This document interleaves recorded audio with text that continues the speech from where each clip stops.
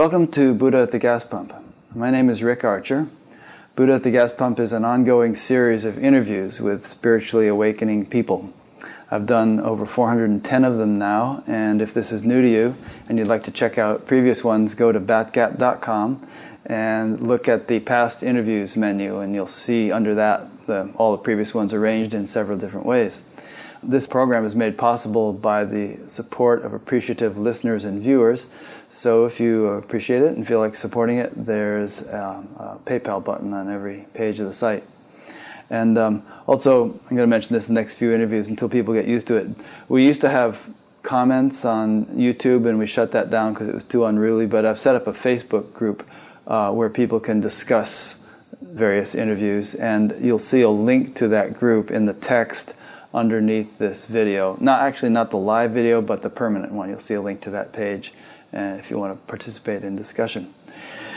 My guest today is Christina Donnell. And I actually didn't know too much about Christina when I first began preparing for this interview. Irene had set up the interview, and I looked at Christina's webpage and said, it looks good to me.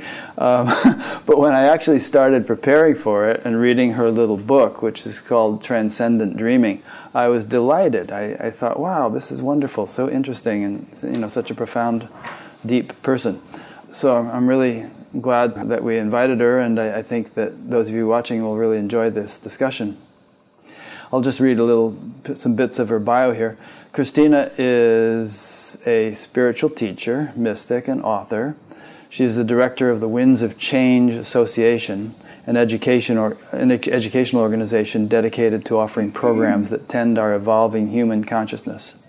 In her book, Transcendent Dreaming, Stepping into Our Human Potential, she chronicles quantum states of awareness in which the participatory nature of perception impacts our visible world.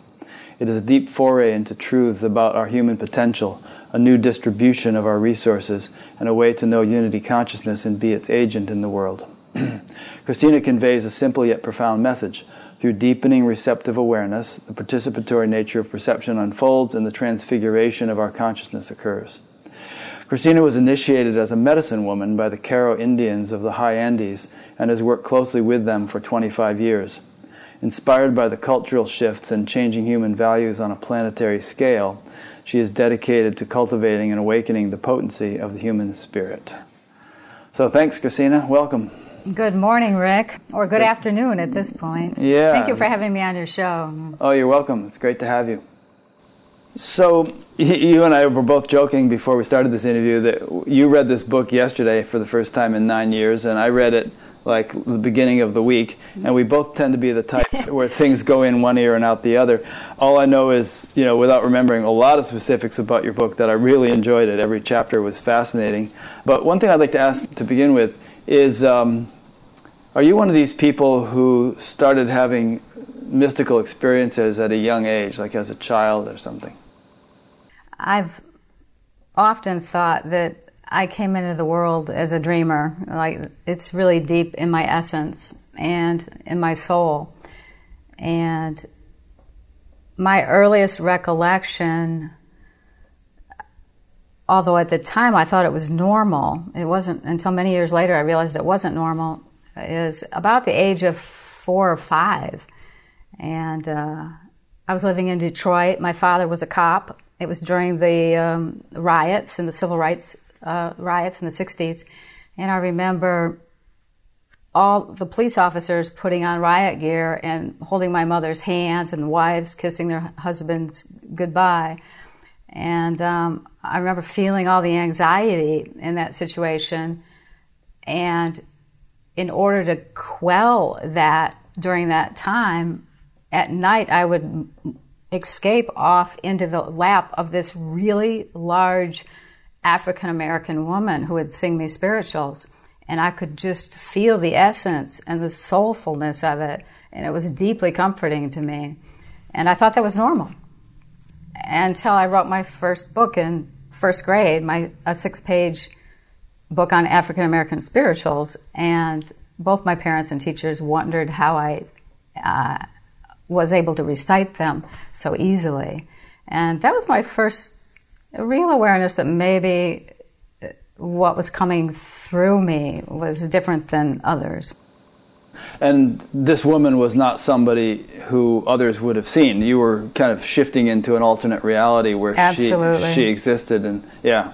Absolutely. And I don't believe I've ever met this woman to this day. So, right.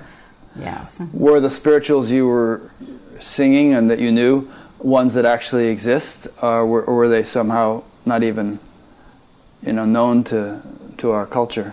They did exist. Okay. They did exist. Yeah, like Swing Low, Sweet Chariot, or whatever, different ones.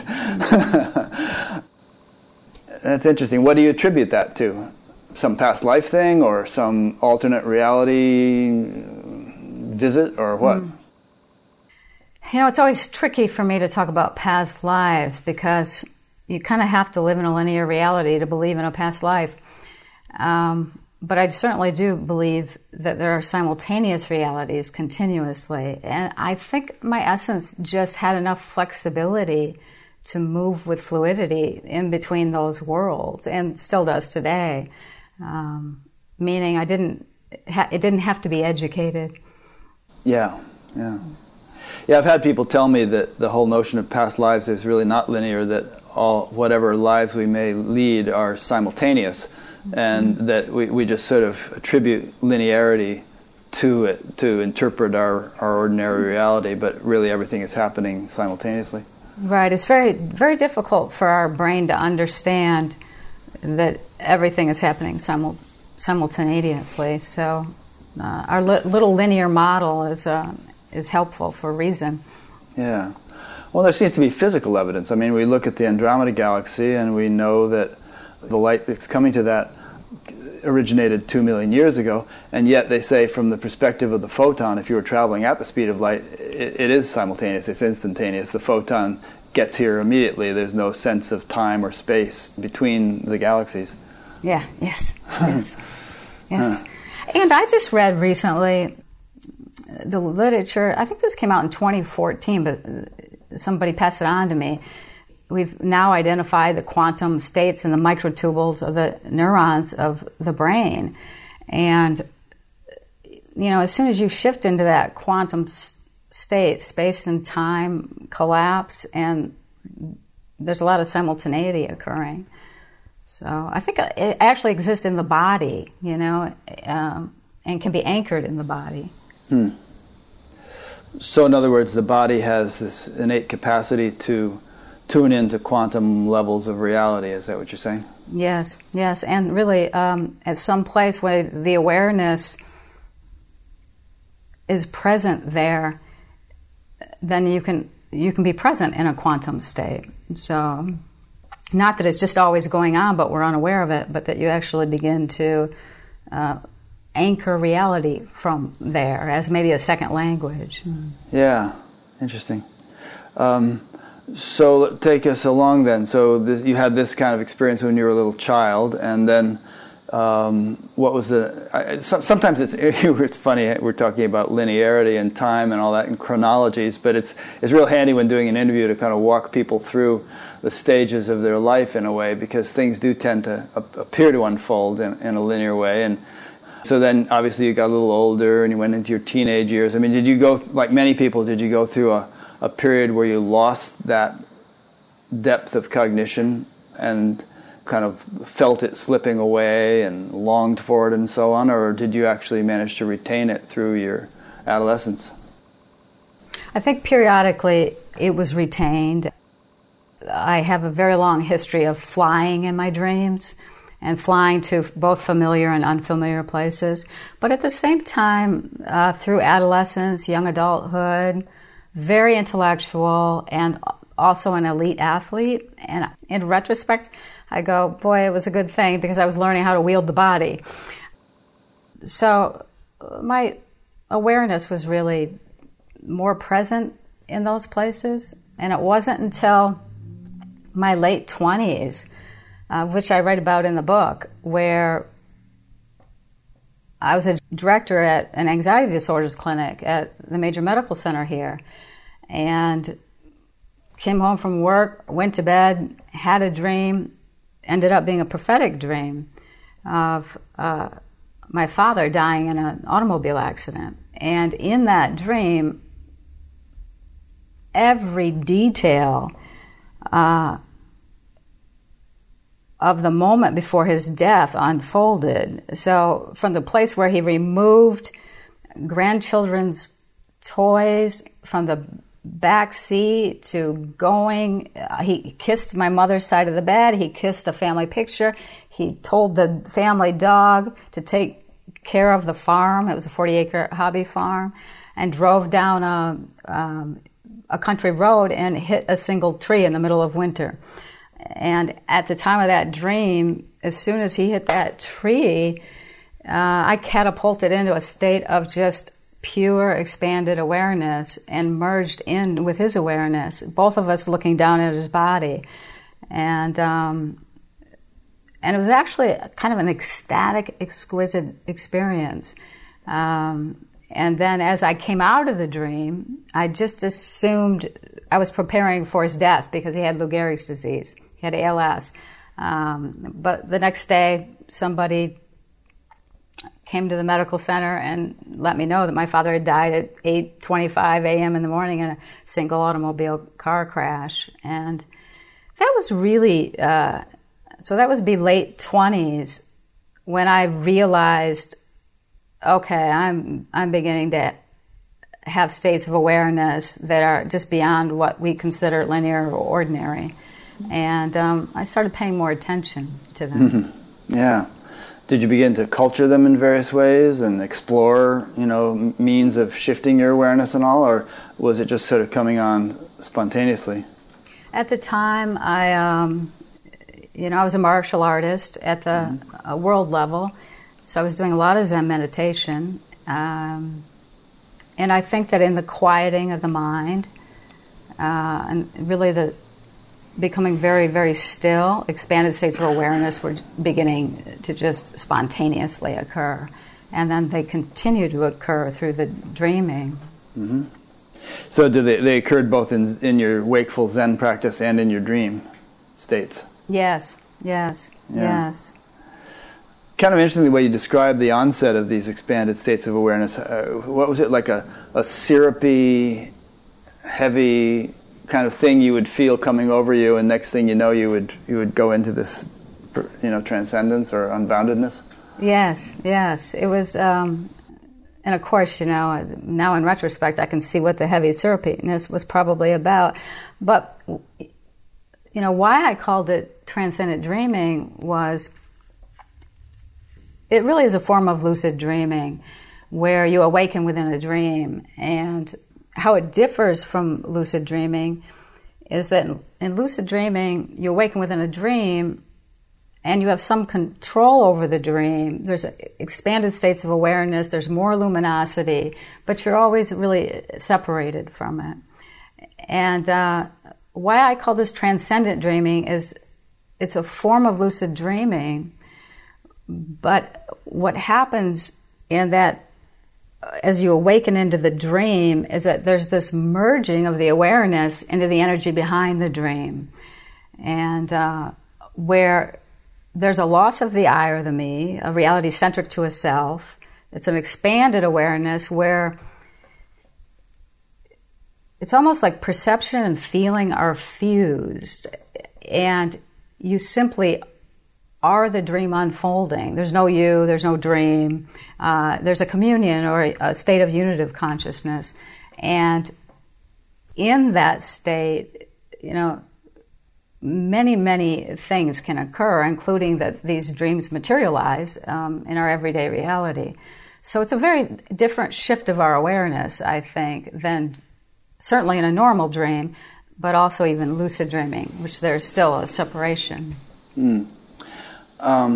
As most people who watch this program know, I've been meditating for a long time, and but I would have to say that the most profound experiences I've ever had were actually in sleep or during dreams. Mm-hmm. And my wife says the same thing, and she's had some really profound things. And I guess that maybe the reason for that is that you're so innocent, all your defenses are down, you're completely open or something. You think that's why? I do believe that there's something in sleep that allows the way our perceptual filter looks at reality allows it to relax. So our awareness has more fluidity to it. And for myself, why in the transcendent dream state it gets this heavy, syrupy feeling is that's the place in the dreaming for myself where awareness is actually merging into the energy behind the forms in the dream. And so now there's a non-locality. It's simultaneously in the multiple forms. And I've always said that dreaming at this level is not just in the mind or in the awareness, but it's also a bodily process. And the heavier, the more that syrupy feeling would come over, you could start to really feel energy coursing, as though you've actually merged into a larger energy. Have you ever, or do you even now, maintain awareness, not through any sort of effort, but spontaneously throughout the night during sleep? Or is it mainly just in these occasional dream things? I don't sleep very much, and when I do sleep, I'm aware I'm sleeping. So I'm awake all night long watching. But what's changed over the 10 years for me is it isn't that I'm not having transcendent dreams. I am. But they're now here in my waking reality. I think the difference is, I think it was an organic development in a remaking of consciousness, and I think it required sleep, essentially just to knock my awareness out and quiet my mind, so that it could have these experiences. But with more meditation, as you well know, as you move into the quieting of the mind, I see the stillness in the body and in every cell of the body. Eternity is stamped at the deepest level of the cellular nature. And once awareness is attuned there without all of the surface noise, once again, planes of realization open up and avail themselves. And I see them now in the waking state as much as I do in a dreaming state. Mm-hmm. Yeah, the reason I asked that question about maintaining awareness during sleep is that in a lot of different traditions there have been sages and realized beings who have described that the waking, dreaming, and sleeping states may cycle through, but pure awareness remains awake to itself throughout that cycle. And they even describe, there's one description that there's a sort of a gap between each state of consciousness as one transitions from sleeping to waking or from waking to sleeping and so on. There's a little gap. And that gap eventually becomes clearer and widens, and eventually sort of persists. It's like the gap becomes the predominant thing, and then the waking, dreaming, sleeping continue to cycle on. Oh, that's very interesting, because I know for myself, even in the morning, if I'm just simply resting, there's a place in that resting where I'm interconnected to many things at the same time.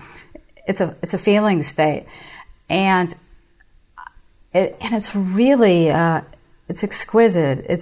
It's very, very nourishing. And I've come to not even want to awaken and go down a path of any thought, because as soon as I do, it takes me out of that state. And I think that might be what you're calling the gap. And then the rest of the day just never really can compare to that moment of a true interconnectedness on many, many different levels.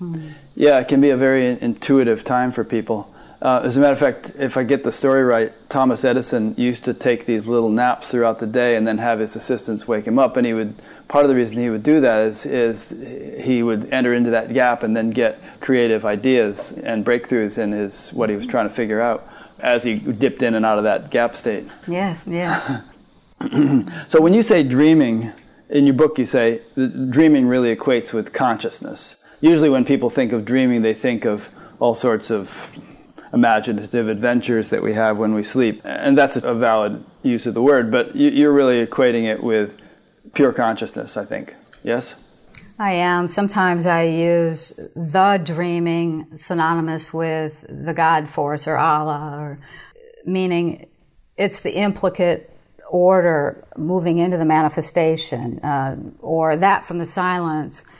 which is moving into manifesting in the world and then receding back out of the world. And I call that the dreaming. I also call it the substance of all that is, and that when our awareness is attuned there and in every cell of the body is being nourished from there, consciousness is creating, and consciousness is creating through you in that moment in which you're in touch with the substance of all that is. So I call that the dreaming. It's a movement. Sometimes I call it the silence, and silence is not a closed silence. Silence is a substance, it's an intelligence, and it's coming out of the void to manifest, and it recedes back into the void. Yeah, here's a nice quote I lifted from your book. I think you may have attributed this to a Zen teacher. The mind is structured in layers, as is the universe, from the superficial to the profound. Deeper layers are more powerful. Quiet the mind to know them. Mm-hmm. Yes, that's from my sensei. My early on abysmal failing in Zen meditation, because like many, I had a very active mind. Yeah, Adyashanti failed too.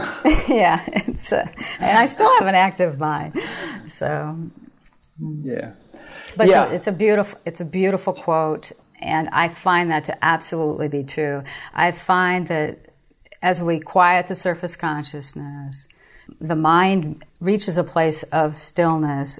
We reach another level of the mind that doesn't think at all and has the ability to have non-local experience, to be in multiple places at once and to be fused with that experience.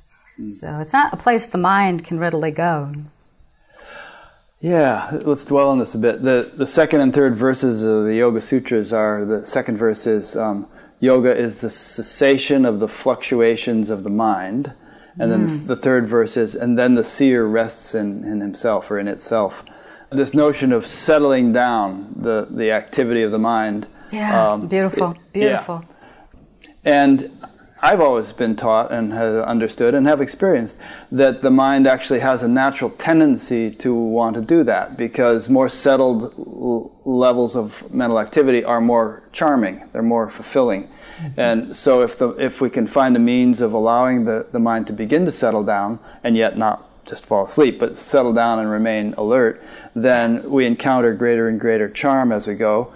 And so the mind just sort of moves on to it without effort or without need for control or concentration. Yeah, that's beautiful. That's beautiful. I like that, greater charm. That's absolutely right down to that equanimity and joy that one can experience when it all quiets. And, I think, too, once someone has found a certain level of quietude, it's almost aversive to have an active mind. Because it requires so much bandwidth. It takes a tremendous amount of your energy. And what you get from it is really a surface consciousness. And so I think there are great rewards as the mind quiets. It's self-rewarding. Yeah, but that is not to say that a person wouldn't be able to write books and give lectures and travel and do this and that. It's just that the average mind thinks about maybe 100 thoughts in a minute, 99 of which are unnecessary or irrelevant. Yeah, it's exhausting thinking about it. Using so much energy, Whereas a quiet mind could just have maybe one thought in a minute, just to make a simple example, but it's actually the useful one among those 100. Yes. Yeah. I was just talking yesterday to a 90-something-year-old gentleman who I'll be interviewing in December.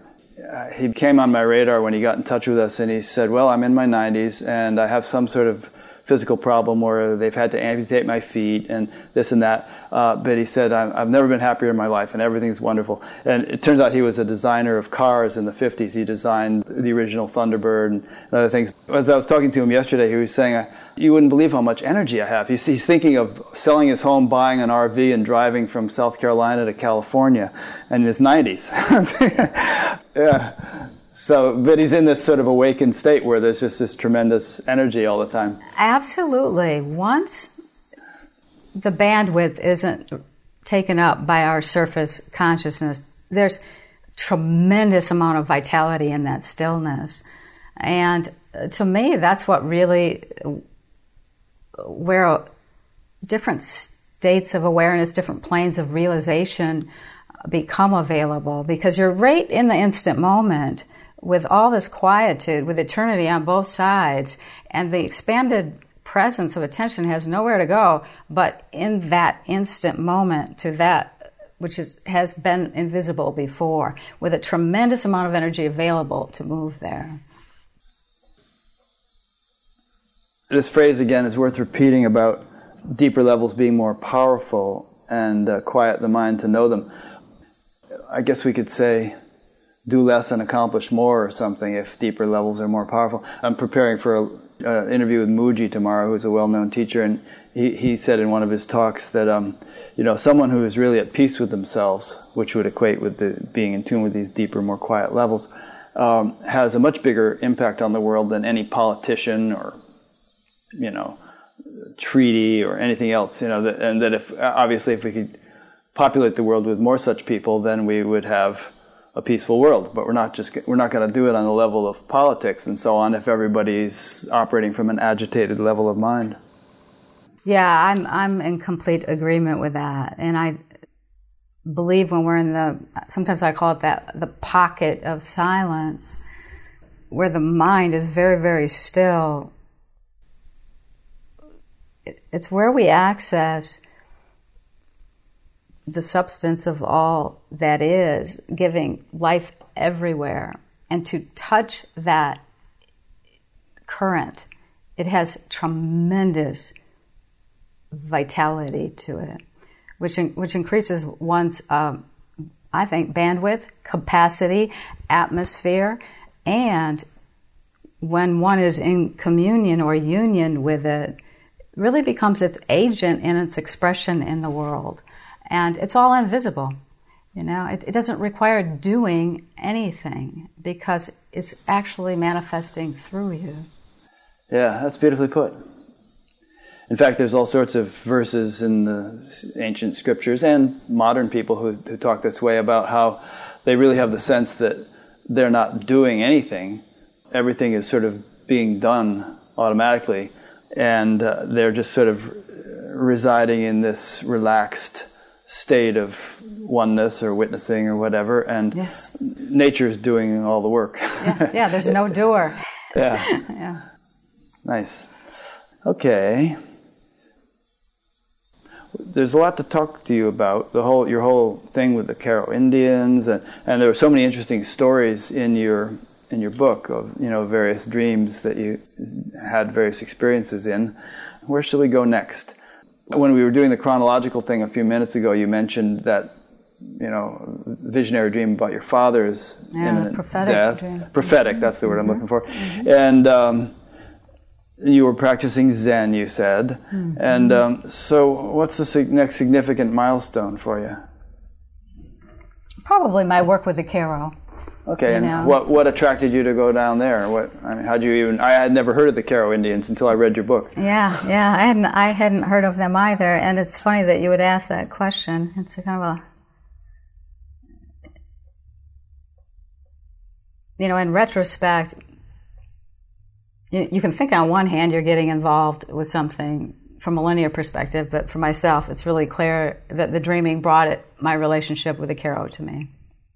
And really shortly after my father's death, I had a dream where I was sitting in an English pub getting ready to come back to the United States, and there were 3 men and a woman that were sitting at a high-top table with me, and underneath was a large wooden box, 2 feet by 5 feet. And one of the men asked this is prior to 9/11, asked if I would bring this wooden box to the United States. And I'm like, I need to see what's in it before I'm willing to bring it to the United States. And so 2 of the men wandered off, went to the restroom. He opened up the wooden box. And at the time, I didn't realize it was an Incan mummy. But as he opened it up, it was a full mummy adorned in gold. Wow. And try getting that through customs. Yeah. And I knew as he closed the wooden latch in the dream time, like inside of me, there was this incredible resistance of there's no way I am bringing that to the United States. And I woke from the dream. And then within 6 months, I was in the Andes, traveling there because of my interest in shamanic cultures, and met the Q'ero Indians for the very first time, who happened to be descendants of the Inca. And so it wasn't serendipitous, the dreaming clearly brought this resonance or something that we shared in common together. And I've worked with them now for 25 years. They're a dying culture. They hold a prophecy. They're coming down off of the mountain. But what's even more interesting about that dream was when I met my editor for Transcendent Dreaming. That was 14 years after that dream. And when I saw her picture, she was the woman in the dream. And she's the one who edited this book on the dreaming. And so the lovely part about these expanded states of awareness and non-local states of awareness is you start to see the connectivity, the interconnection that we just simply cannot understand from the place of the rational mind. Yeah. Even though we can't understand it, have you ever made an attempt to explain the mechanics of it? Or do you just throw up your hands and say it can't be explained? I do both. I do both because I'm quite fascinated by it, of course. And at the same time, I know better than to believe in anything because it just limits and gives me a perceptual filter to see the world in, which is very confining. So I say I like to play in ideas. I like to ground these experiences with quantum physics, even though I don't know a lot about quantum physics, because it seems to be the model that best holds the experiences. Yeah, some physicists get a little annoyed with new agey types trying to use physics to explain their experiences, but at the same time there are a lot of physicists who are very progressive and are, devoting most of their time trying to draw the connection between physics and consciousness and, mystical states and so on. I'd like to stay with more of a phenomenological approach, which is, this is simply my experience. This is what it feels like in the cellular nature of my body. This is what my mind feels like when I'm in this state. Mm-hmm. And because it's all I know to be true. Yeah. So, these days, going down to South America and working with native cultures is all the rage, and it mostly involves ayahuasca. I mean, did your work with the Q'ero involve plant medicines like that, or was it of a different nature? The Q'ero don't use any plant medicines. They're of the high Andes. Most of the plant medicines, the ayahuasca, San Pedro, come down from the Amazonian traditions. I certainly don't need to use plant medicines. I might be afraid to use plant medicine, given the fluidity of my own consciousness. Things are working for you pretty well without them. I'm feeling like I don't need that in this lifetime for sure. So what does it mean then to have been initiated as a medicine woman? The Q'ero have a set of transmissions that, interestingly, some say are the keys and processes of who are becoming 100,000 years from now. And they're all energetic transmissions. The Q'ero are very interesting people because they don't live in linear time. If you are with them, they never talk about the past. They don't talk about what just happened 2 minutes ago. And they don't talk about the future. Do they have past and future tenses in their language? They don't. Oh, okay. They don't. And really, language is more like Sanskrit in that it has a sensuality and a vibrational quality to it that mirrors the land. And the other fascinating thing about the Q'ero is they don't have a sense of self, of I or a me. So they are a community, and they're very, very inclusive. So they live in a state of varying degrees of unity consciousness, depending on, whether it's your tribal people or your medicine peoples. That's so very different than our own. And they are considered, or have been considered by many, to be essential masters of the energy realm. And indeed, it is their primary reality. Material reality is secondary to them. 20 years ago, a Ziploc baggie was a phenomenon to them. So, they live all between 18 and 22,000 feet, which is above the tree line. There's nothing up there. It's 3 days by horseback to get there. So there's a monastic quality to it. And, unfortunately or fortunately, like many indigenous cultures, they are now a dying culture. They're coming down off that mountain, the traditions are changing, and most of my time spent with them has really been about how to simply walk with them as they are a dying culture. Why would you say fortunately? Because I think that there are larger rhythms coming out of the void where, everything has to die. Our species will die, our planet will die, everything has to have its full fruition and blossom and die. And I really absolutely honor those rhythms, even though I may not understand them. Yeah. Do they see themselves as representative of what humanity may be 100,000 years from now, or they just have a vision of that, which isn't necessarily the way they live? It's not necessarily the way they live, although all the master medicine peoples are now dead. And they were, even 10 years ago, they were in their 80s and 90s. There were about 5 remaining. And they had that level of consciousness. Their job, one job was to sit in prayer for the planet. That's what his vocation was. And the transmissions, which are energetic transmissions, though these increasing transmissions of seeking communion and stewardship, whether it be with the earth or with the stars, and eventually to the energy behind creation. And those energetic transmissions are taken very seriously. So describe a little bit more the nature of your work with them. What sorts of disciplines or something you were going through, what sorts of experiences you were having. Yeah, just the whole experience of being down there all that time. Did you learn their language, or were you using a translator, or was language not so necessary? A little bit of all.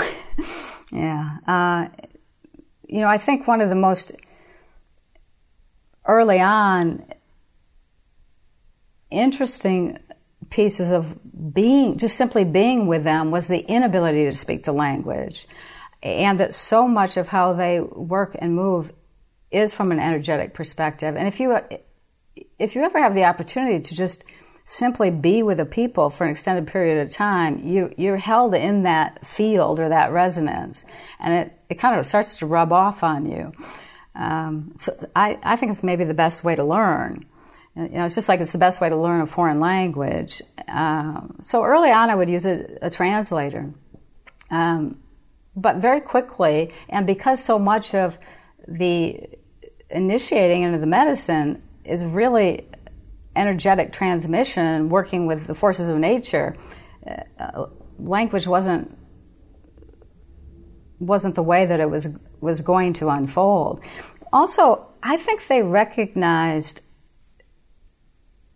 my innate dreaming essence. They are not dreamers per se in that way, and yet we had a way of moving in the world that we got there from different places. They got there from nature, and I got there from dreaming, but there was a simultaneity and appreciation in that.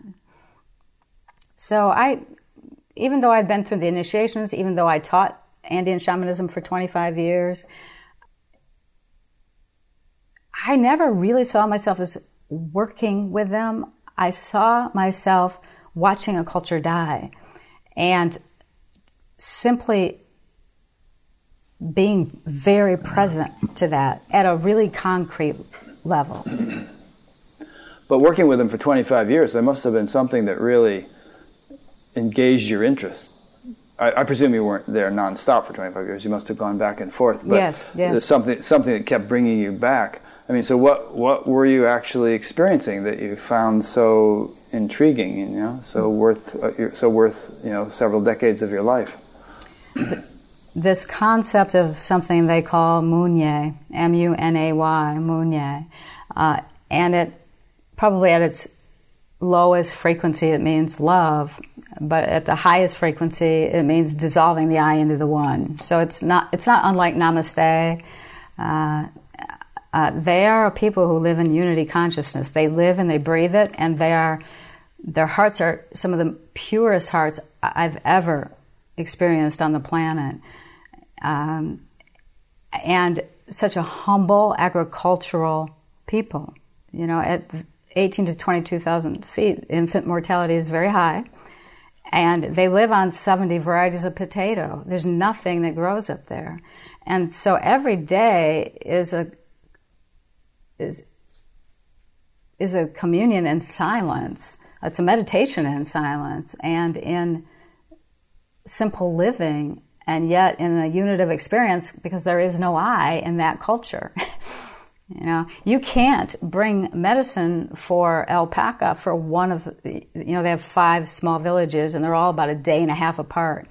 You can't bring for just one village. They don't recognize and will not take a gift unless it's for all. Even small children will bring a piece of candy back to the entire family. It's they live differently on the planet. And so the attraction to you is that you were kind of imbibing the unity state of consciousness by osmosis, by proximity to them or something, right? I think so. It was very reminiscent of transcendent dreaming and the states that occur in transcendent dreaming. And that purity of heart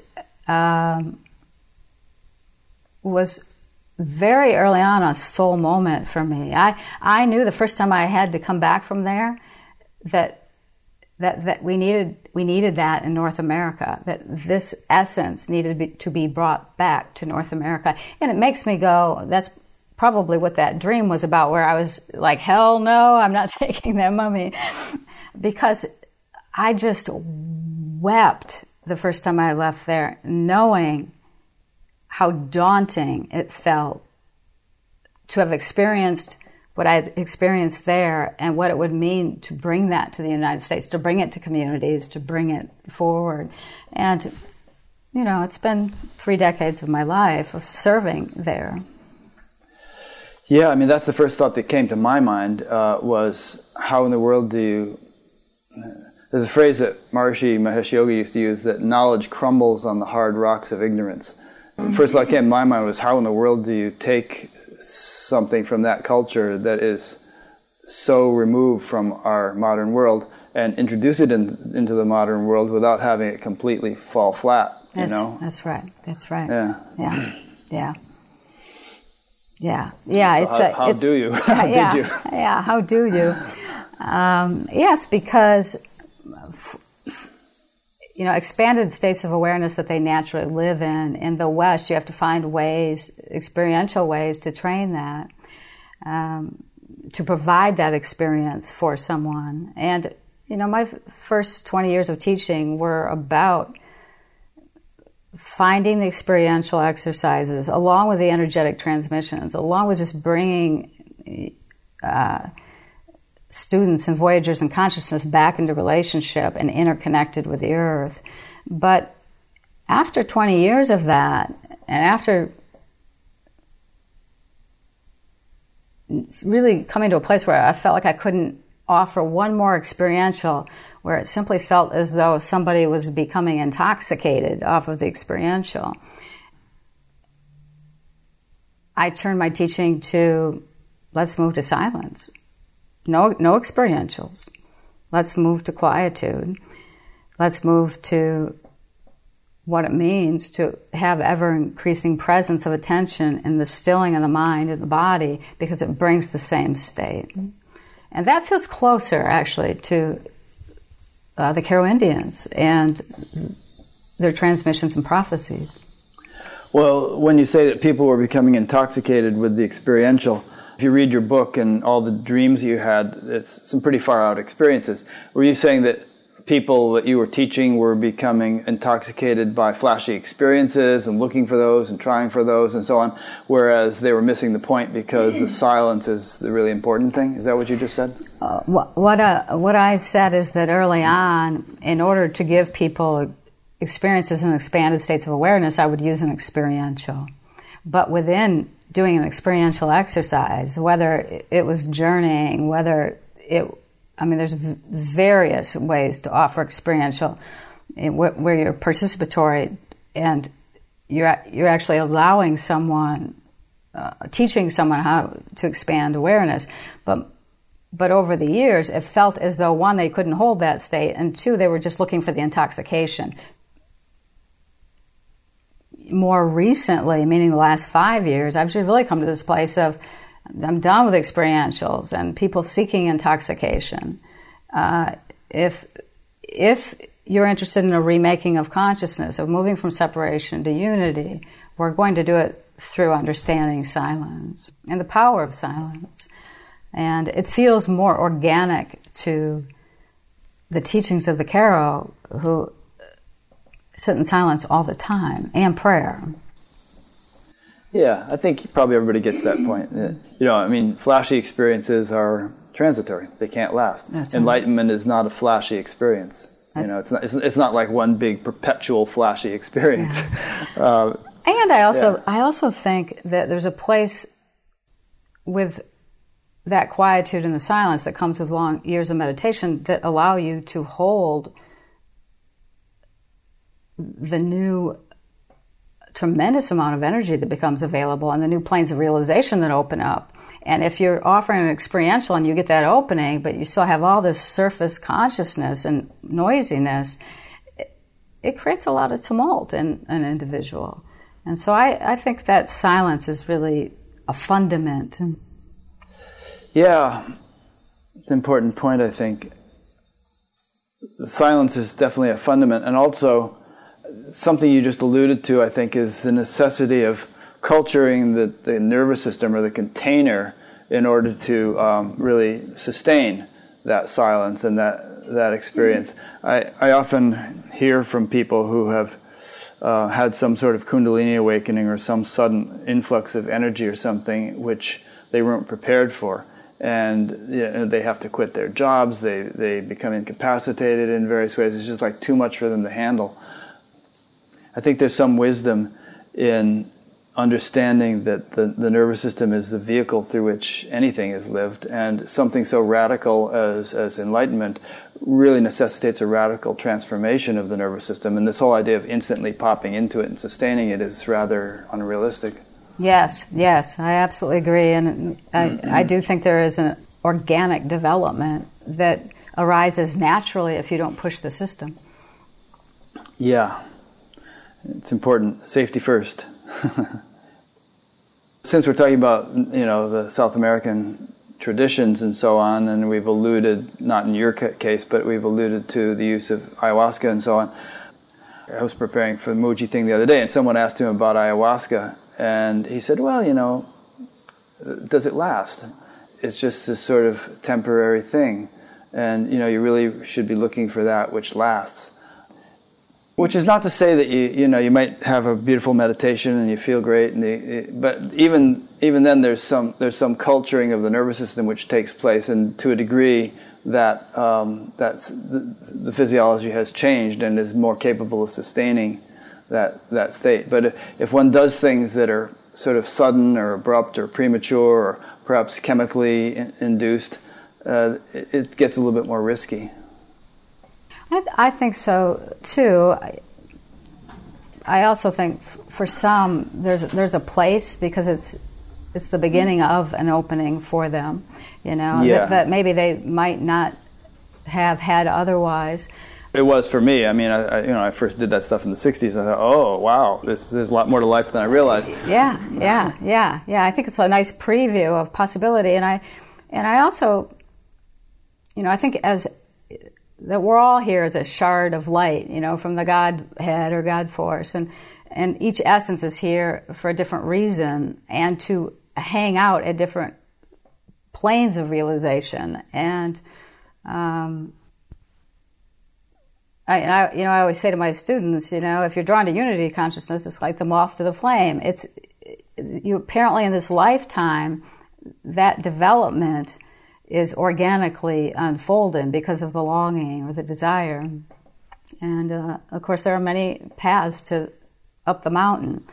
So yeah, that's a great point, and I don't mean to belittle anyone's path, including ayahuasca and stuff like that. I mean, some people have benefited from it a lot, and there are all sorts of paths. Some people say, well, there's actually 7.5 billion paths to God, as many as there are people on the earth. So yeah, I'm glad you made that clarification. But like you, Rick, I do think, and I get pushback from some of my really long-time students, who are faculty and MDs and attorneys, but they've been voyaging in consciousness for 30 years, and in moving to this notion of that you can find these planes of realization and expanded states and unity consciousness, the organic emergence of it through silence. There is a stage in the layering the folds of quieting the mind, and you've heard many mystics, artists speak of it, where because the mind becomes quiet, there's an emptiness. We call it emptiness or nothingness, where there's no desire, there's no longing, there's no passion necessarily out here in the everyday world. It's a true quiet desert of nothingness. And I don't think plant medicine allows you to organically feel that, stay in that state while being in our everyday world, and recognize its true value and that where it's going to lead you to next. It doesn't lead you back into the surface consciousness. You still live that as your primary language, but it leads you to really being in connection with the substance of all that is manifest every day in the world, emerging and bringing things back, into the void. So it's that moment of both creation and destruction simultaneously happening, of which your awareness is witnessing in the state of nothingness, because there's not all this noise here. And it's also the place where the I begins, the reality centric to a self begins to dissolve. There's no center in that space, and you start to move it participatory in the space. I think plant medicines don't train that piece of the organic development. And it's the part that allows you to be sane in the world, So in other words, they don't enable you to tap into that most fundamental level of silence. There's still something going on in a rather dramatic way. Is that what you're saying? I think, unfortunately, here in the West, for most, they decide to have the experience. They work a 60-hour, 70-hour a week. It's planned for a Friday afternoon. They've done their, the purification for the week. They have the experience, and they go right back into our everyday world and moving at that speed of light at the surface consciousness. And that state of emptiness and nothingness is never really developed. Yeah, good point. There's this little story in the Upanishads or someplace that this master tells his disciple to go and get him a banyan seed, and so he gets the banyan seed and he says, "Okay, now break it open." And he breaks it open. He said, "What do you see inside?" He said, "It's hollow. I see nothing." And he said, "Well, it's out of that hollowness that this whole big banyan tree arises." And the teaching being that all of this comes out of silence, and that if you really want to get to the foundation of it, that foundation is going to be silent and empty in its nature. Yes. Beautiful. I mean, I think people go through phases. What you just said about dispassion and maybe flatness, I don't know if you use that word, but people do go through a phase where they may feel kind of emotionless or flat or disinterested or dispassionate. Mm-hmm. It's just a phase. It's not, It is. Yeah. It is. I often liken it or think of it as, if your true heart center is based on the everyday surface consciousness, the news feeds, the Facebooks, and that's what you're passionate about. Well, when you suddenly find something that's a larger reality that's underneath that, you don't immediately know how to fall in love with that or to be passionate about it. And yet, at the same time, you're realizing it offers a little bit, maybe more than where your passion was at before. And so, like you said, I think that there's this amount of time, really, where the old passion is dying off in order for a new passion to avail itself. And students are very uncomfortable there. Yeah, which always happens. I mean, the caterpillar must think, oh my God, I'm turning to mush. What's happening to me, But that's the necessary phase to go through to become the butterfly. Right, and those imaginal cells that are developing are all rotting the caterpillar's nervous system, so it's uncomfortable. Yeah. I think another thing that fits in here is, if you think of that as a phase, that it's important to realize that pretty much everything is a phase. I mean, there's going to be ongoing development for a vast majority of people, and never sort of freak out and think that, oh my God, I'm becoming like this and I'm always going to be like this and I don't want to be like this. And, just realize this, it's a stage. You want to comment on that? I could say more, but I shouldn't talk too much.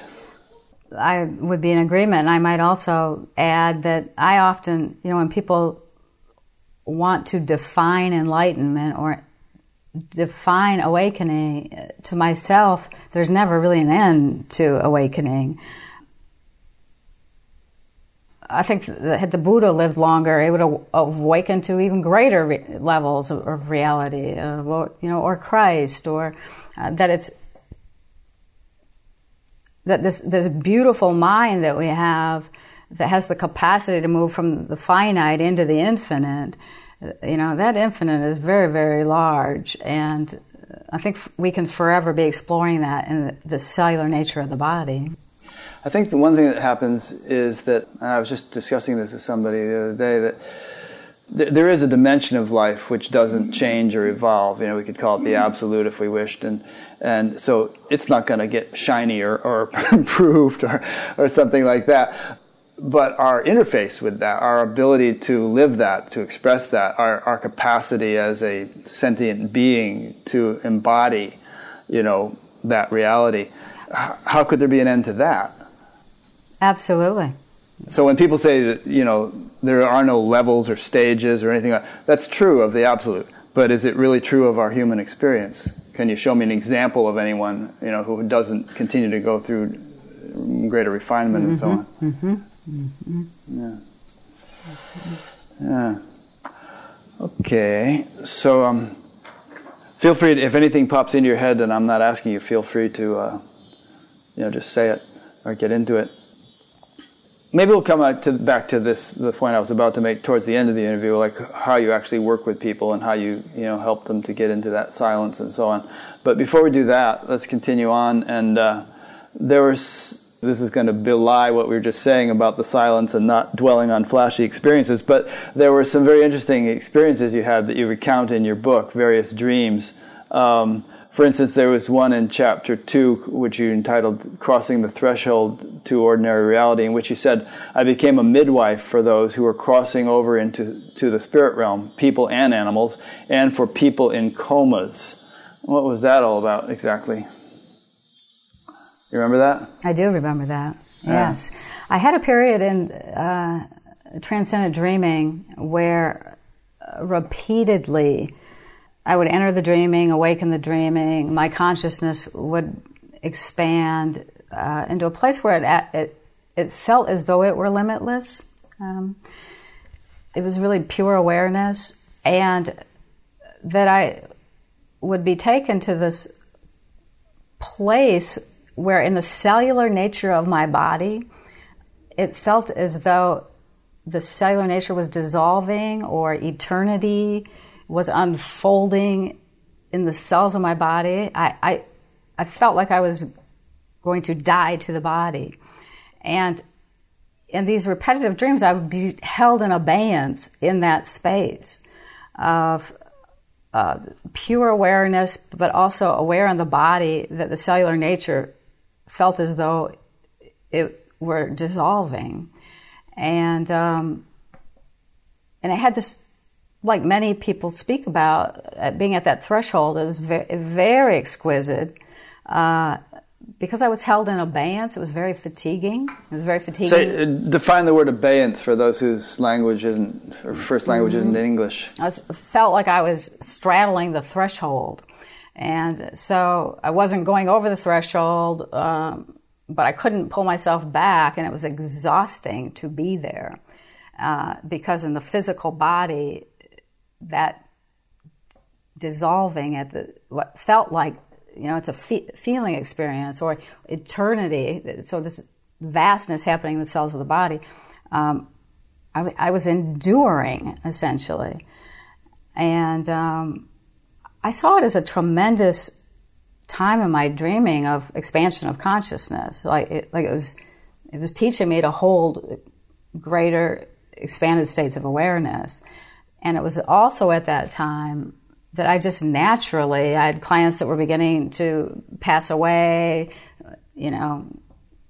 pets. It's always funny how you end up being somewhere consciously, and then the resonance has an affinity and people start to seek you out. Because I had been in the community and had been in a major medical center, many primary care physicians, family practice physicians referred to me. Some of whom were my friends, of whom knew I was having these expanded states of awareness. And so one of my friends is a family doc here, asked me one time to come in. I've done it more than once now, for major traumas, usually where it's a young adolescent or young adult, male or female, almost always in an automobile accident, and they're on life support and the family is there long distance. And really to provide comfort for the family, and to be able to be in that place of quieting down and to commune with the consciousness of the young adult for a better understanding of where it is at. That actually gives the family some relief as they're trying to make very difficult decisions.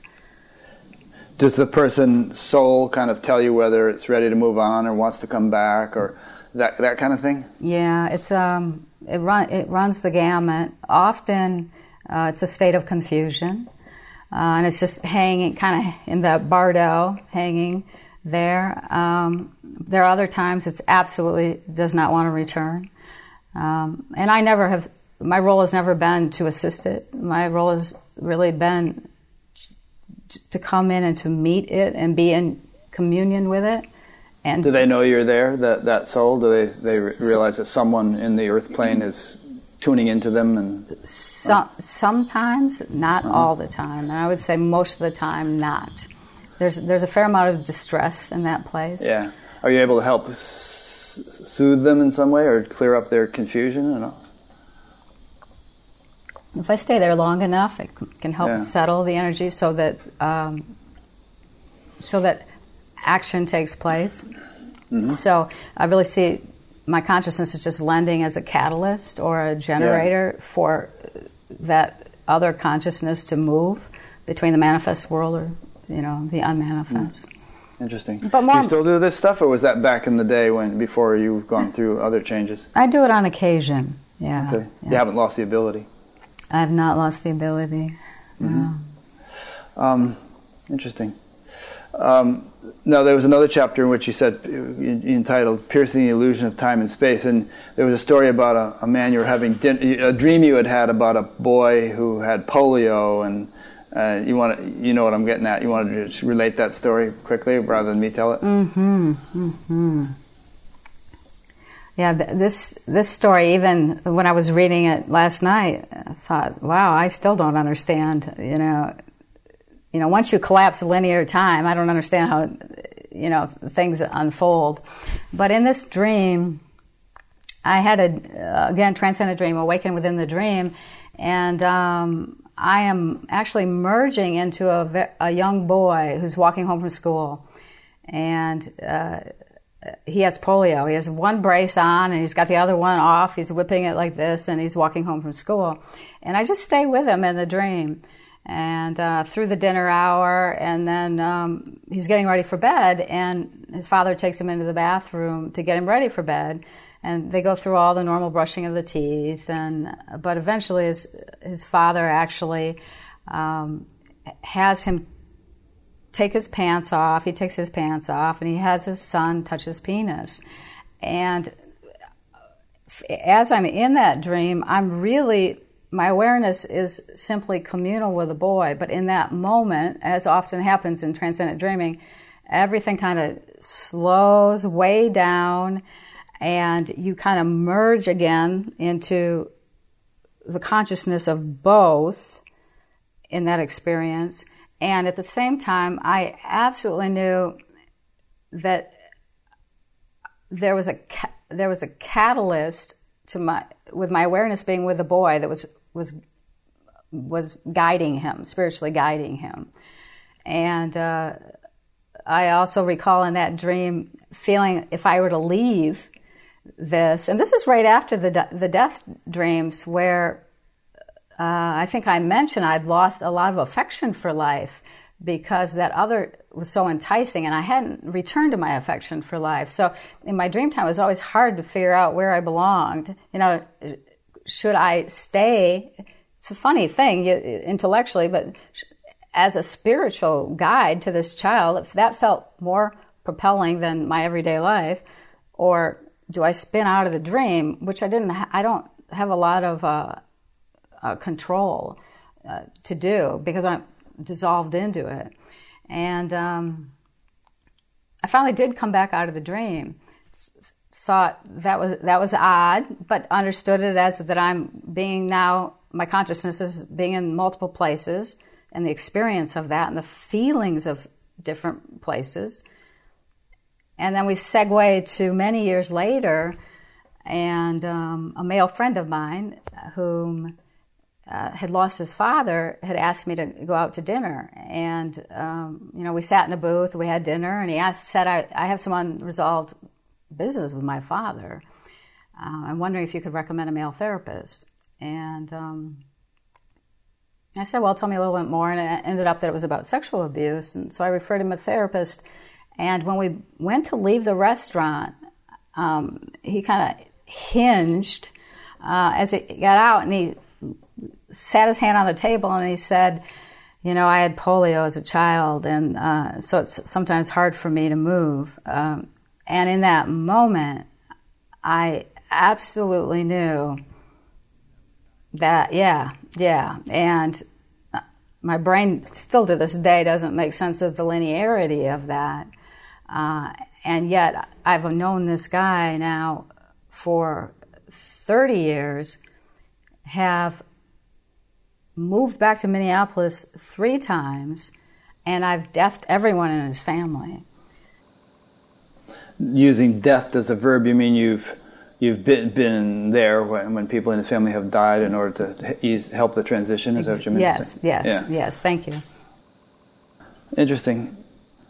Then there's another one about a motorcycle accident where you had this dream where you were cradling someone's head in your hands because she didn't have a helmet on and she was on the back of a motorcycle and it was going through an accident. And then you take the story from there. This dream reminds me of the levels of connection that we're unaware of.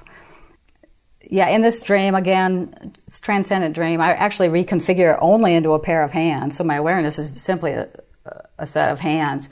As a woman is catapulting off of a motorcycle, and I see her boyfriend, husband, very seriously injured, and I'm just these hands that catch her head before it hits the pavement, and I'm there until emergency responders come, and then all of a sudden I dissolve out of the dream time. And, I have hundreds of dreams like this. This is not uncommon. It was several years later, a colleague of mine said to me, I want to refer someone to one of your shamanic workshops, but she's become a fundamental Christian. And I always am very curious what makes anyone fundamental. And so I inquired about why this woman had become fundamental, and then she relayed to me she had this experience with what she thinks was a guiding angel. Guiding angel. And then she recounted the motorcycle accident, and that the woman said that she felt a pair of hands behind her head, and it was there all up until the emergency responders came, and then it dissolved. And I never met the woman. She never came, to come see me. Had she, I probably would not have said anything about it. I wonder if she's read your book. I know. Experiences like that, and as I was writing Transcendent Dreaming, that made me think we may all be having these experiences every day, but not have conscious awareness of it. That this is simply the quantum realm, and what comes out of the silence manifesting through us, but that our awareness doesn't touch in there. And then if that's the case, what that really means. It's one thing to suddenly be given awareness, but I suspect this might be going on all the time. Yeah, I'm glad you made that point, because I'm getting these stories out of you not to just provide entertainment for people to think, oh, here's another flashy experience for you to listen to, but that there's to kind of bring awareness to the notion that there's a deeper mechanics to creation that is going on all the time, as you just said, and that what we ordinarily experience is just the tip of the iceberg. And I think there's a value in appreciating that, and realizing that there's a deeper mechanics, that there's a sort of a more fundamental intelligence that interconnects everything and that orchestrates and coordinates and so on the universe. I don't know, not that we're all going to have those kind of experiences, but somehow just it's one of those things that if it's part of your fundamental understanding of life, it really does change life. It changes the way you live. I will often say to my students, the tragedy of awareness is that if we refuse to look at something, it can't reach us. And,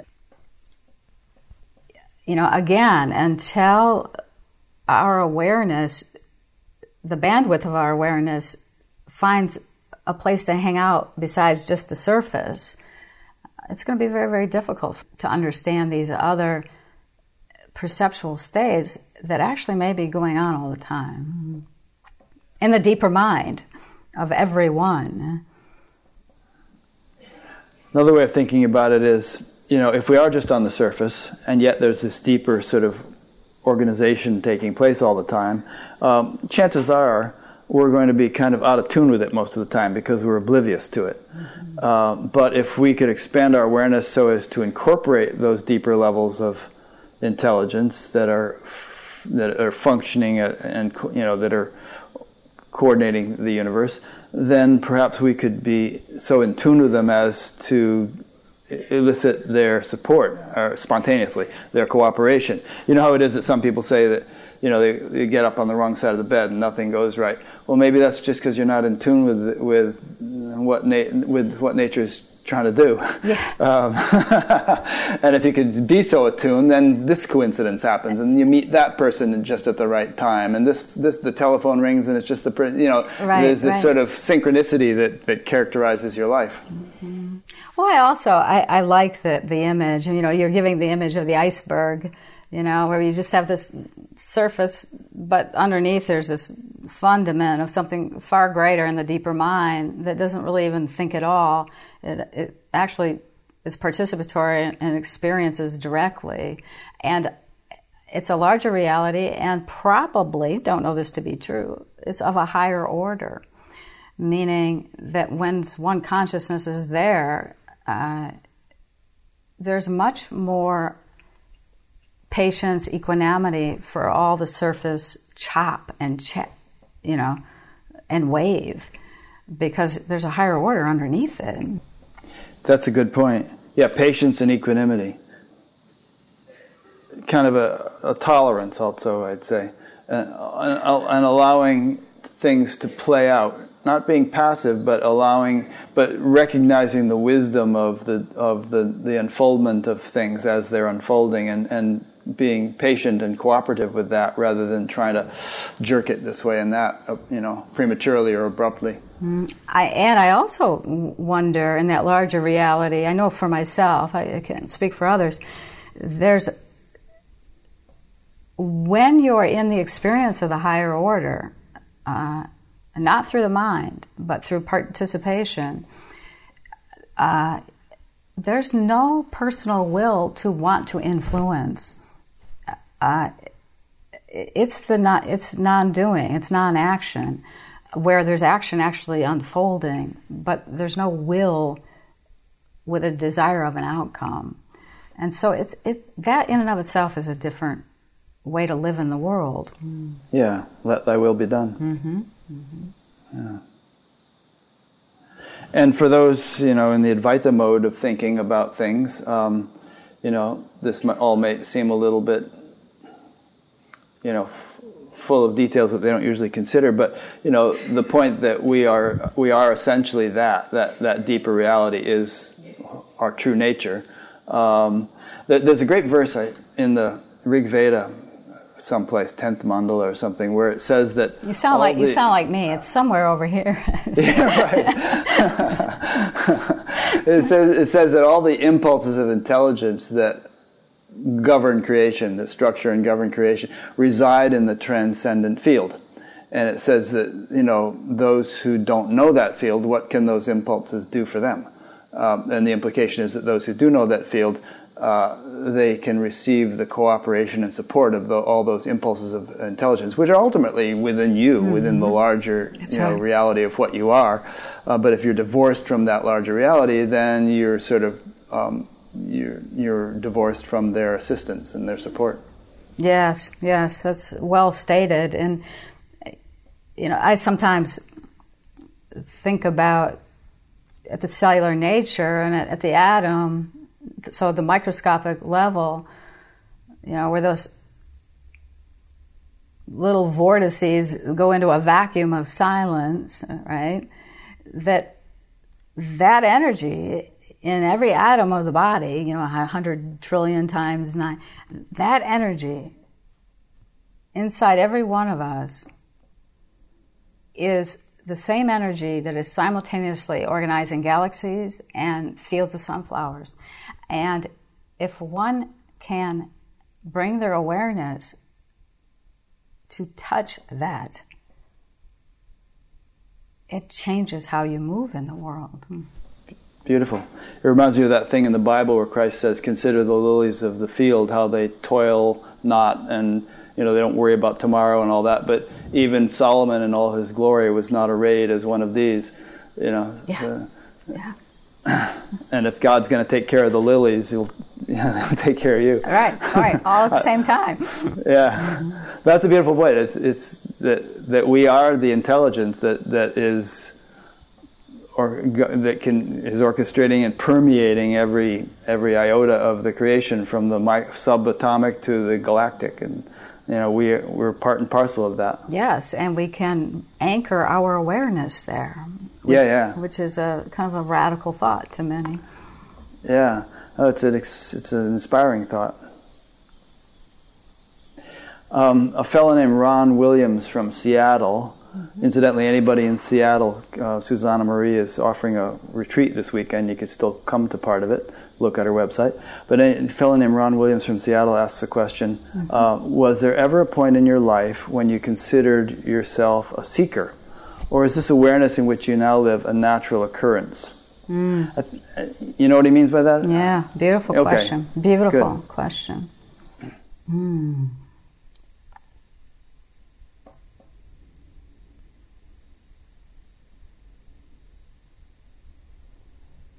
Boy, it's not an either or. or even a both and. I've never thought of myself as a seeker. I feel as though because spontaneously I was having expanded states of awareness that I couldn't go find a teacher or read in a book. Early on, I surrendered into the dreaming as my teacher. And so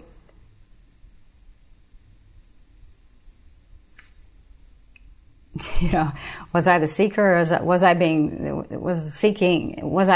it seeking? I don't know, because mostly I was hanging on by my fingernails, trying to maintain some semblance of normalcy without being able to find it in a book or a teacher.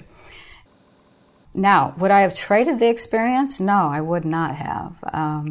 Meaning, I knew this is exactly where I was supposed to be.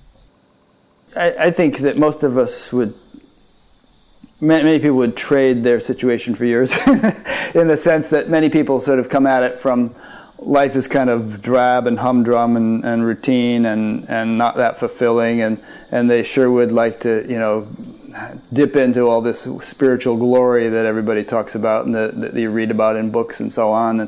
But I'm not having experiences, and when is it ever going to happen for me? And they go through this kind of seeker phase for a long time, striving and yearning for that.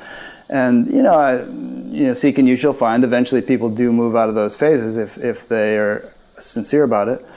But you kind of came about it the other way around, where you started having these profound experiences from the outset and then tried to begin to make sense of them, I think. Yeah, I think I probably came in the door backwards. But to Ron's question, it also brings up, is there a difference between seeking and longing? And I think the seeker often has longing. But I think there are also a number of people who don't necessarily seek, but the longing, what is longing? It's something in a greater will or in the essence that is wanting to move towards something. And whether we do that consciously or unconsciously, I think it runs the gamut. Yeah.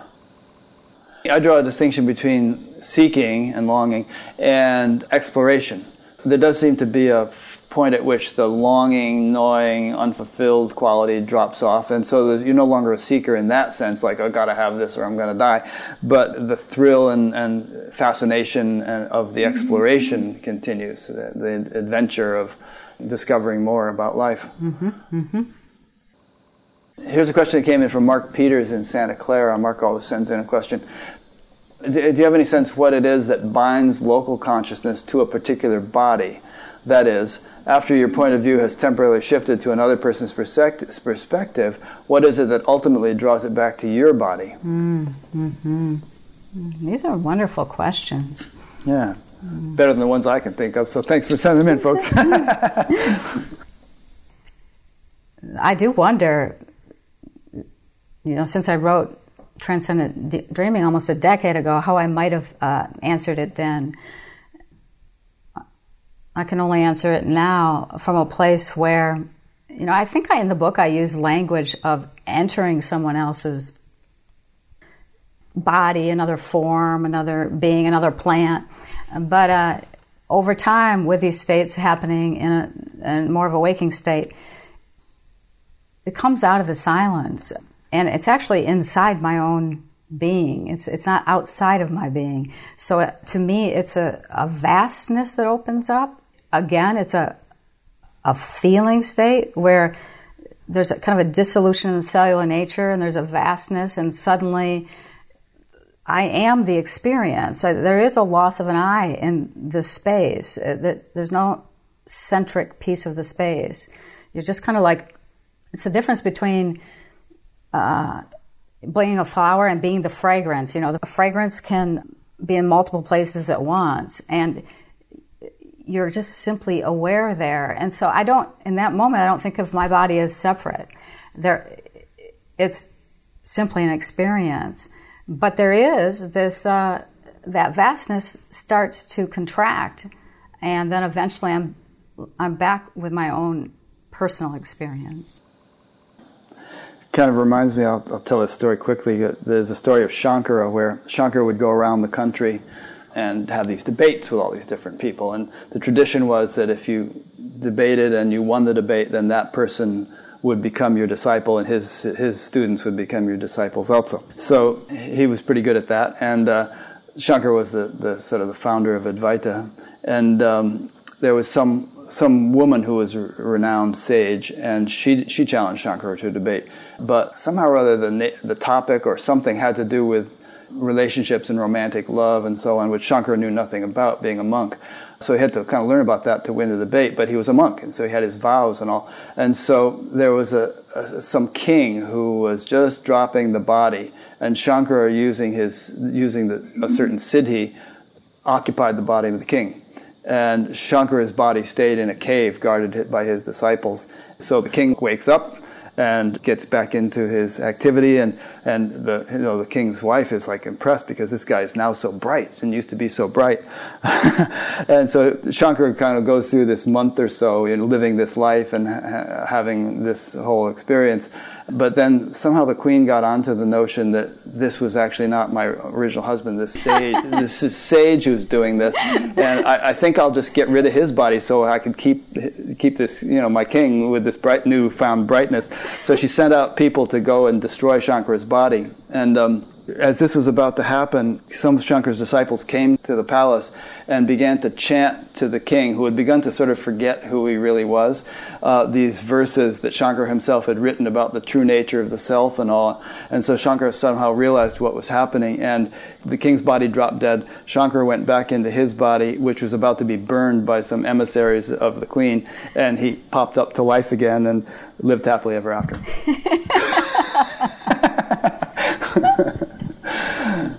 I like that answer even better. I love your kitty cat there. No, is she? Yeah, this is Sweet Pea right here. Hi, Sweet Pea. And I actually have a Bodhi who's named after the Buddha, but he must be elsewhere. Great.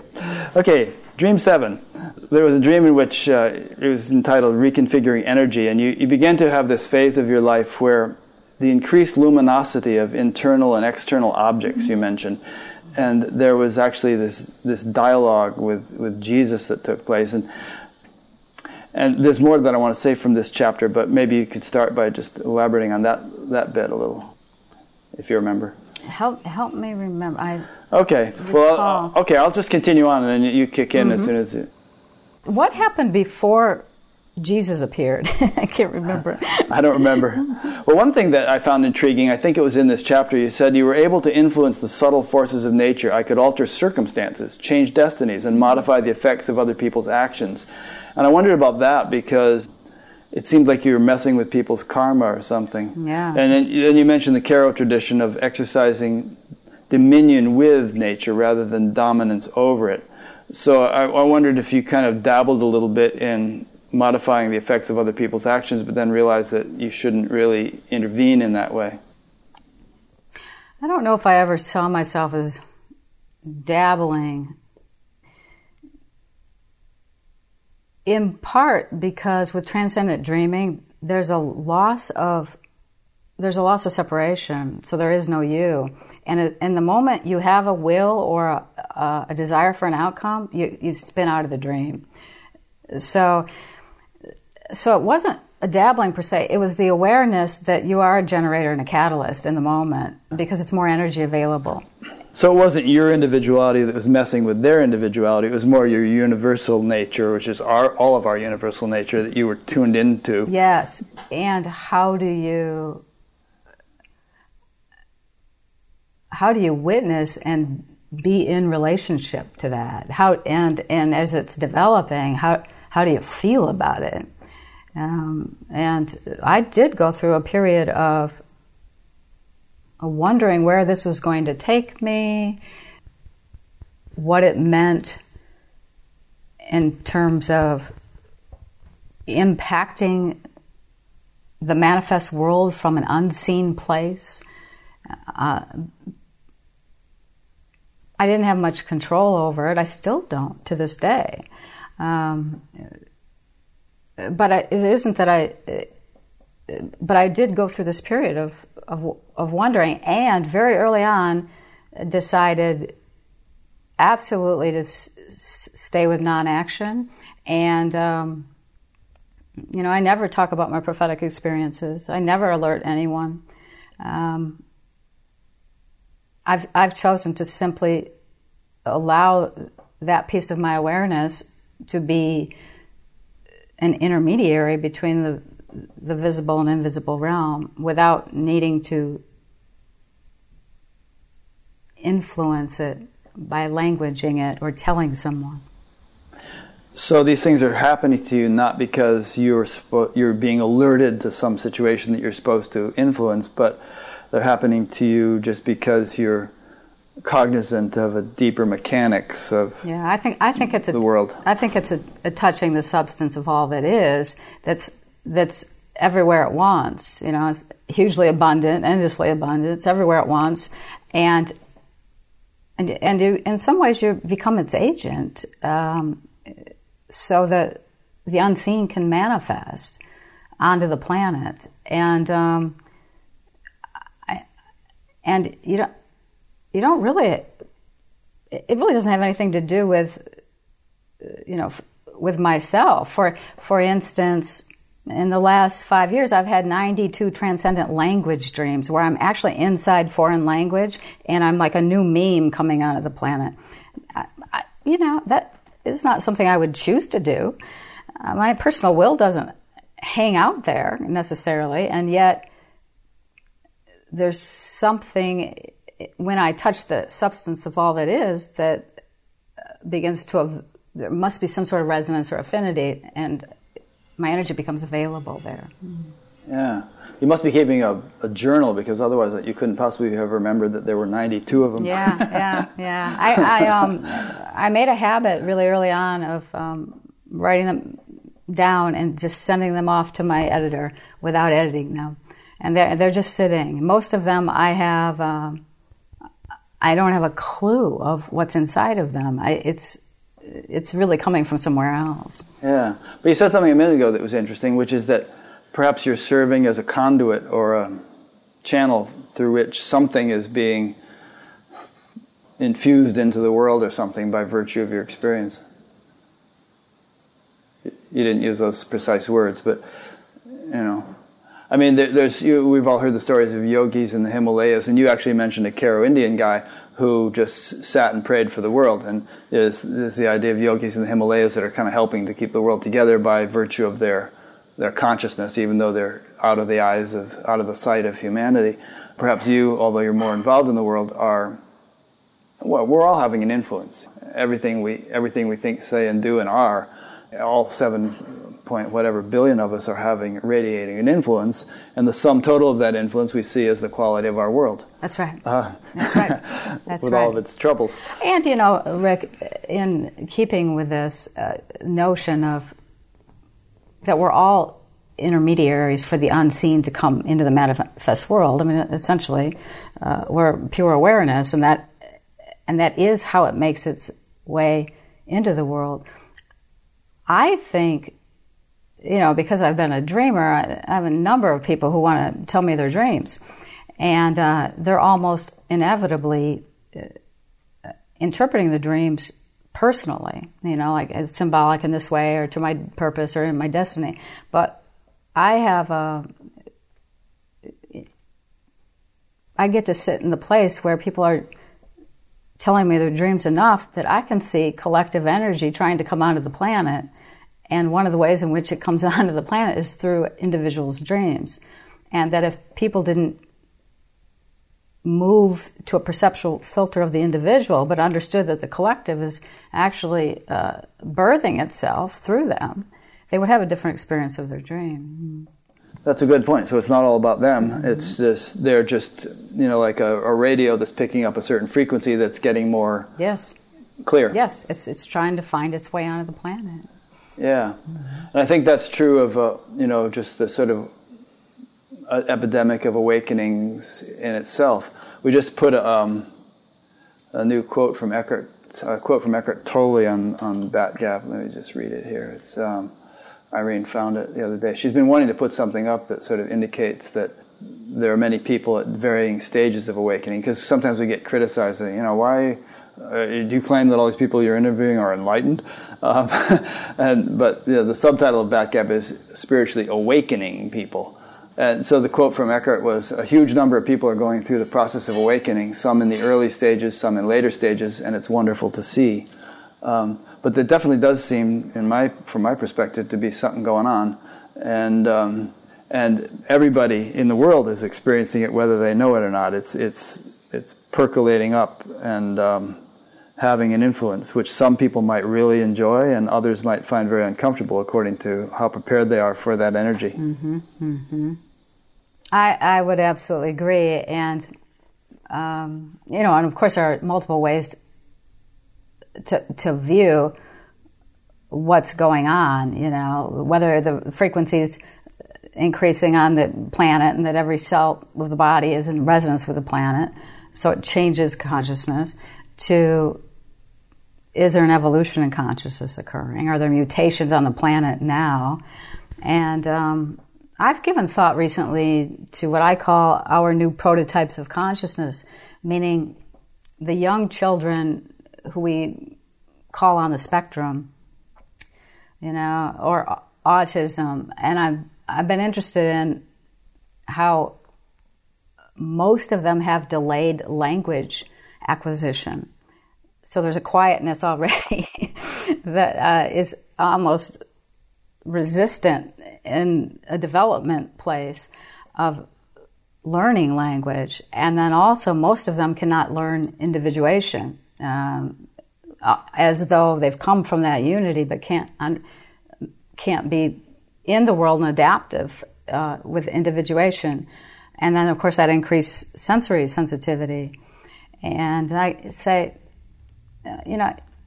are we seeing the evolution that's really preparing the vessel for a different kind of consciousness? When I look at our millennials and the way the millennials' brain works, how quick they are to multitask and to be in multiple forms of media. And although, people are quick to say the millennials are going to really have a difficult time with their heart space because they're all about connection through social media, possibly, but maybe not. Maybe what's to come, it'll open more easily given how the brain and the neurodendrites are unfolding, allows them to move with such dimensionality and spontaneity. So I think we're just watching over, if you look at the generations, I think for those of us who are baby boomers, we're really holding a hand across the bridge to how to be adaptive in our world. You mentioned something about the Karo Indians envisioning what humanity might be like 100,000 years from now. Well, with reference to that, and also in all of your dreaming experiences, have you gotten sort of any visions or insights into what humanity might be like in the much more near future, 10, 20, 30, 40, 50 years, and how the world is, how things are unfolding in the world?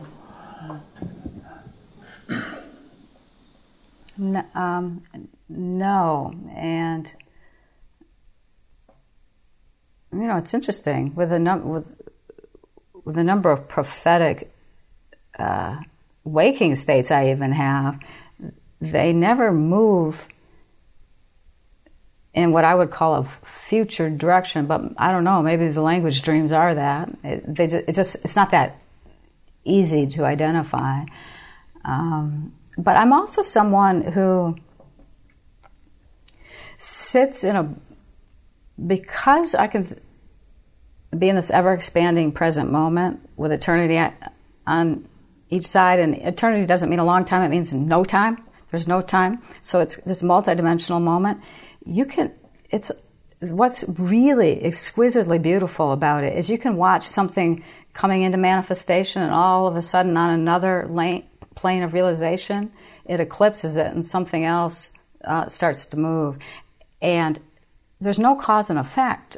It's more like effect, effect in surround sound where I wouldn't want to even blend my consciousness to what's possible because I think it would limit it.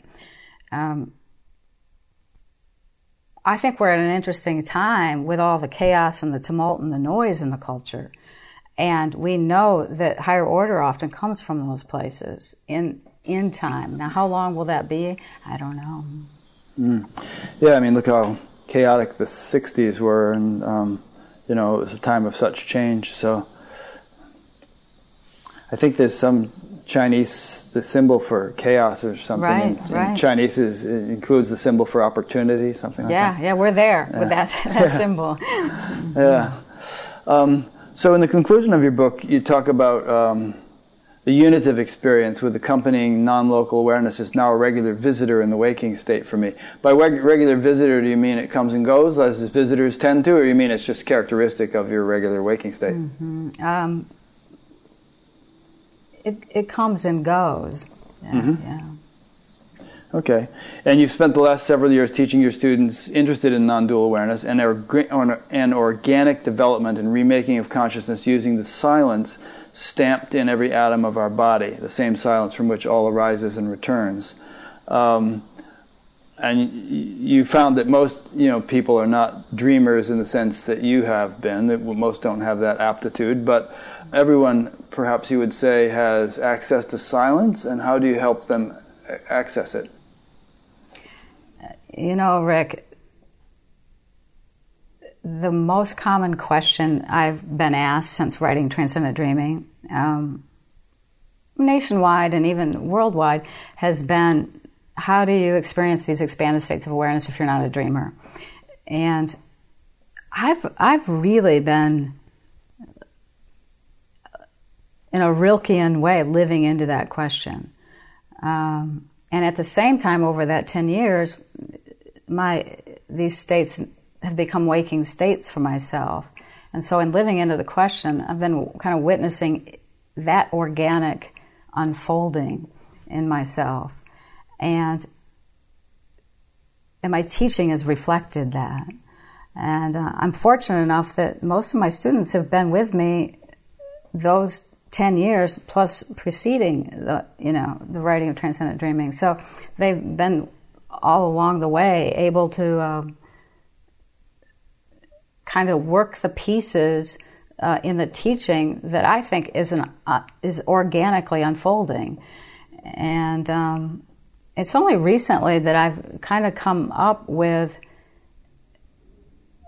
one. I think that you can have a remaking of consciousness, especially if there's a longing inside and there's a natural maturing going on in the consciousness, meaning it's to move here in this lifetime. That remaking is organic, and there are phases to that development.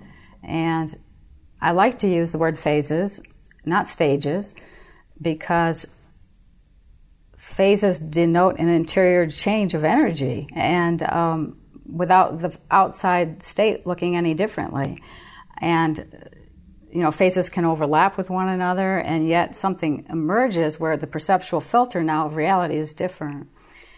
And as we've talked about, if you take all the bells and the whistles away from expanded states of awareness, including plant medicinals, we can come right back down to the silence.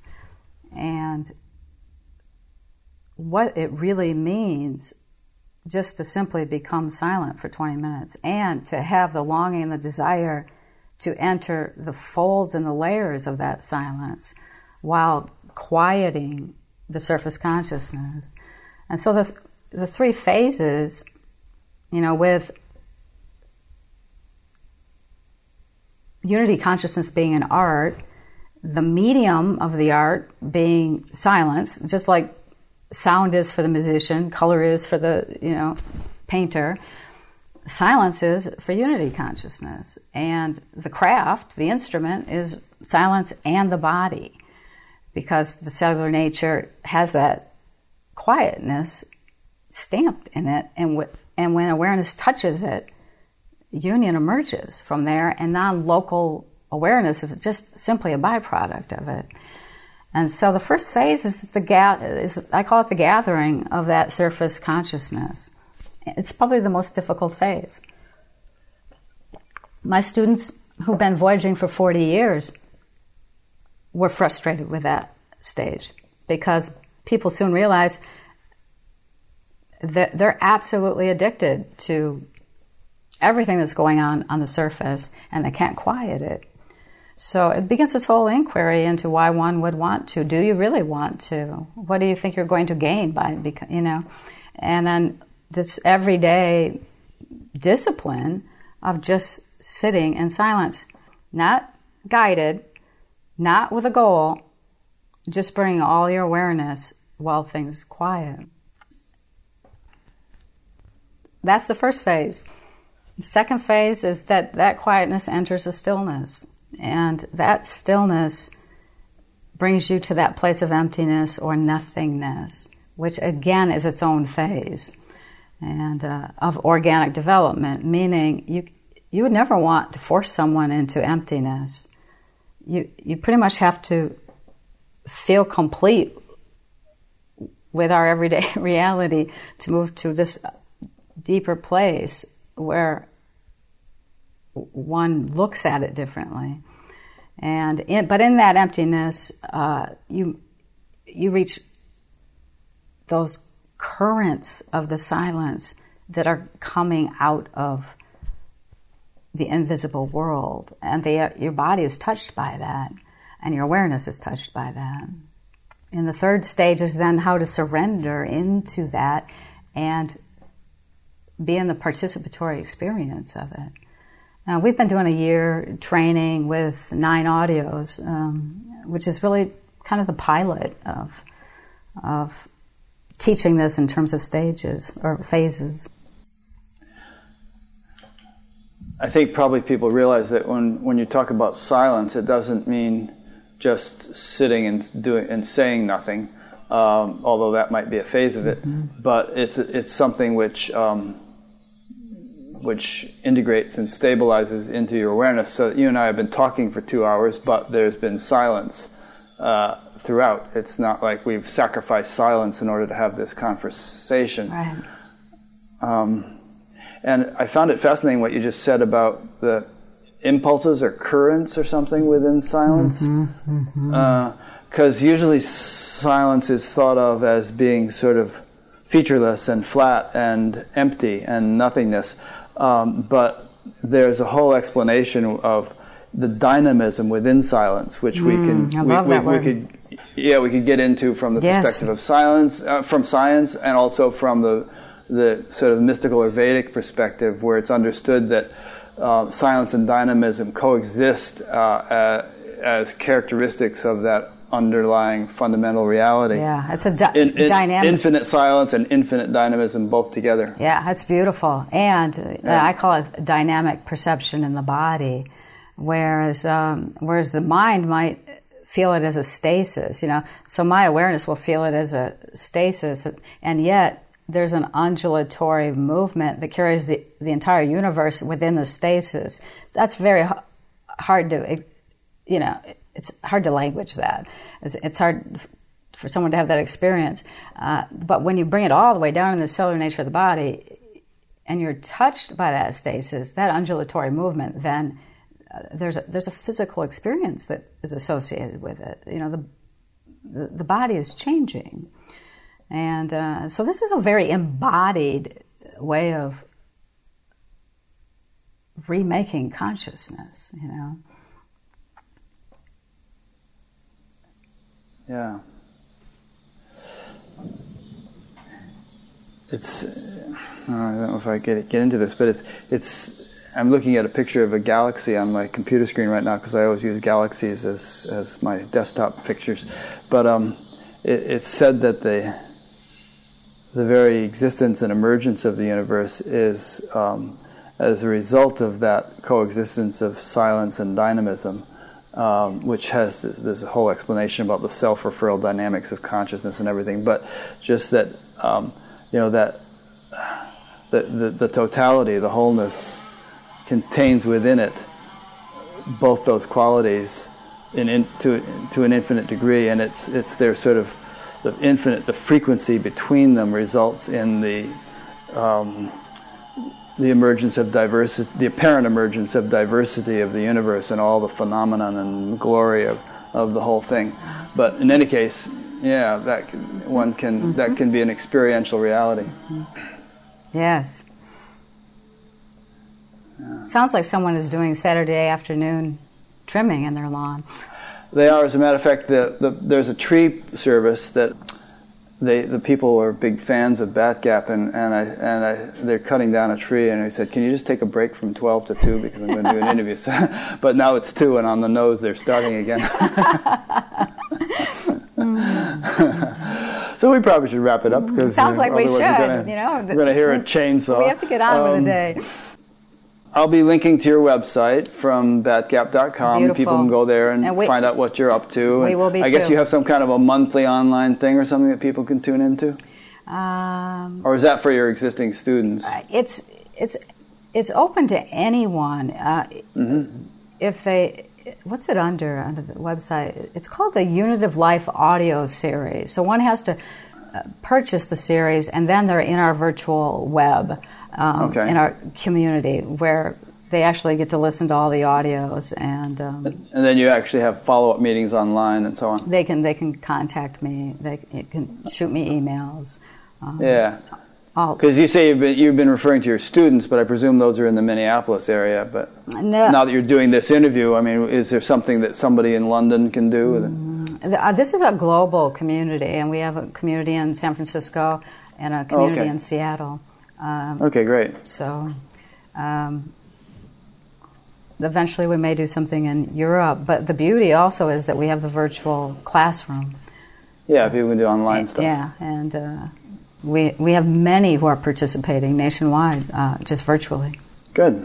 Okay. Well, I'm really glad to have had this opportunity to speak with you and to bring you to the attention of my audience. And I think many people will find this fascinating. And I really recommend your book. I think it's not a big book. You can read it in an hour or so. Yeah, thank goodness.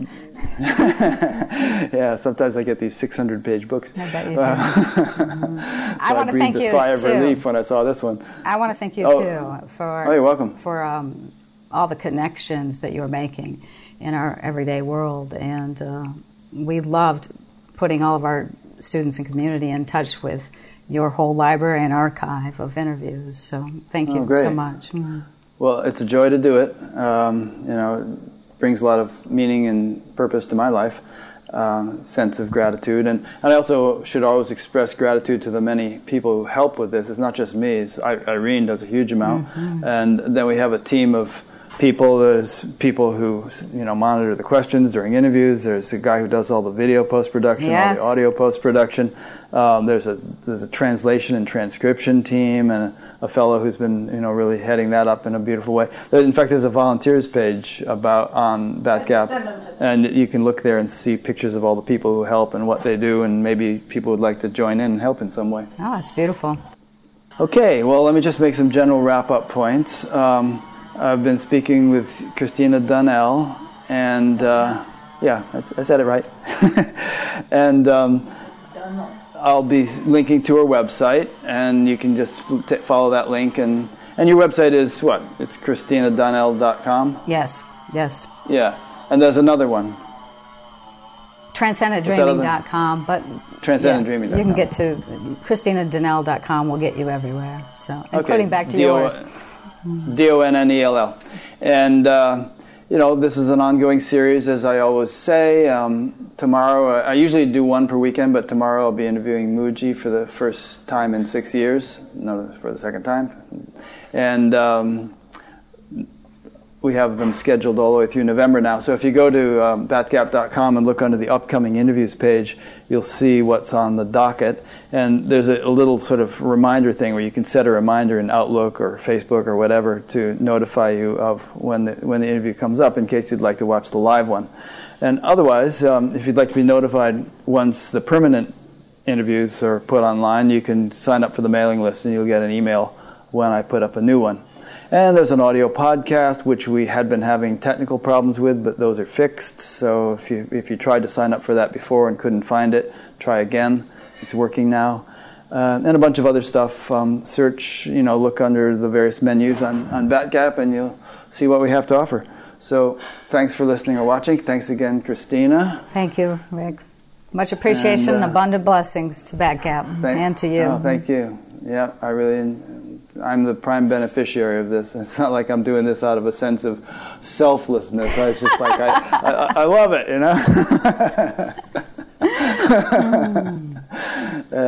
So thanks a lot, and thanks to those who are listening or watching, and we'll see you next time. Sounds wonderful. Thank you.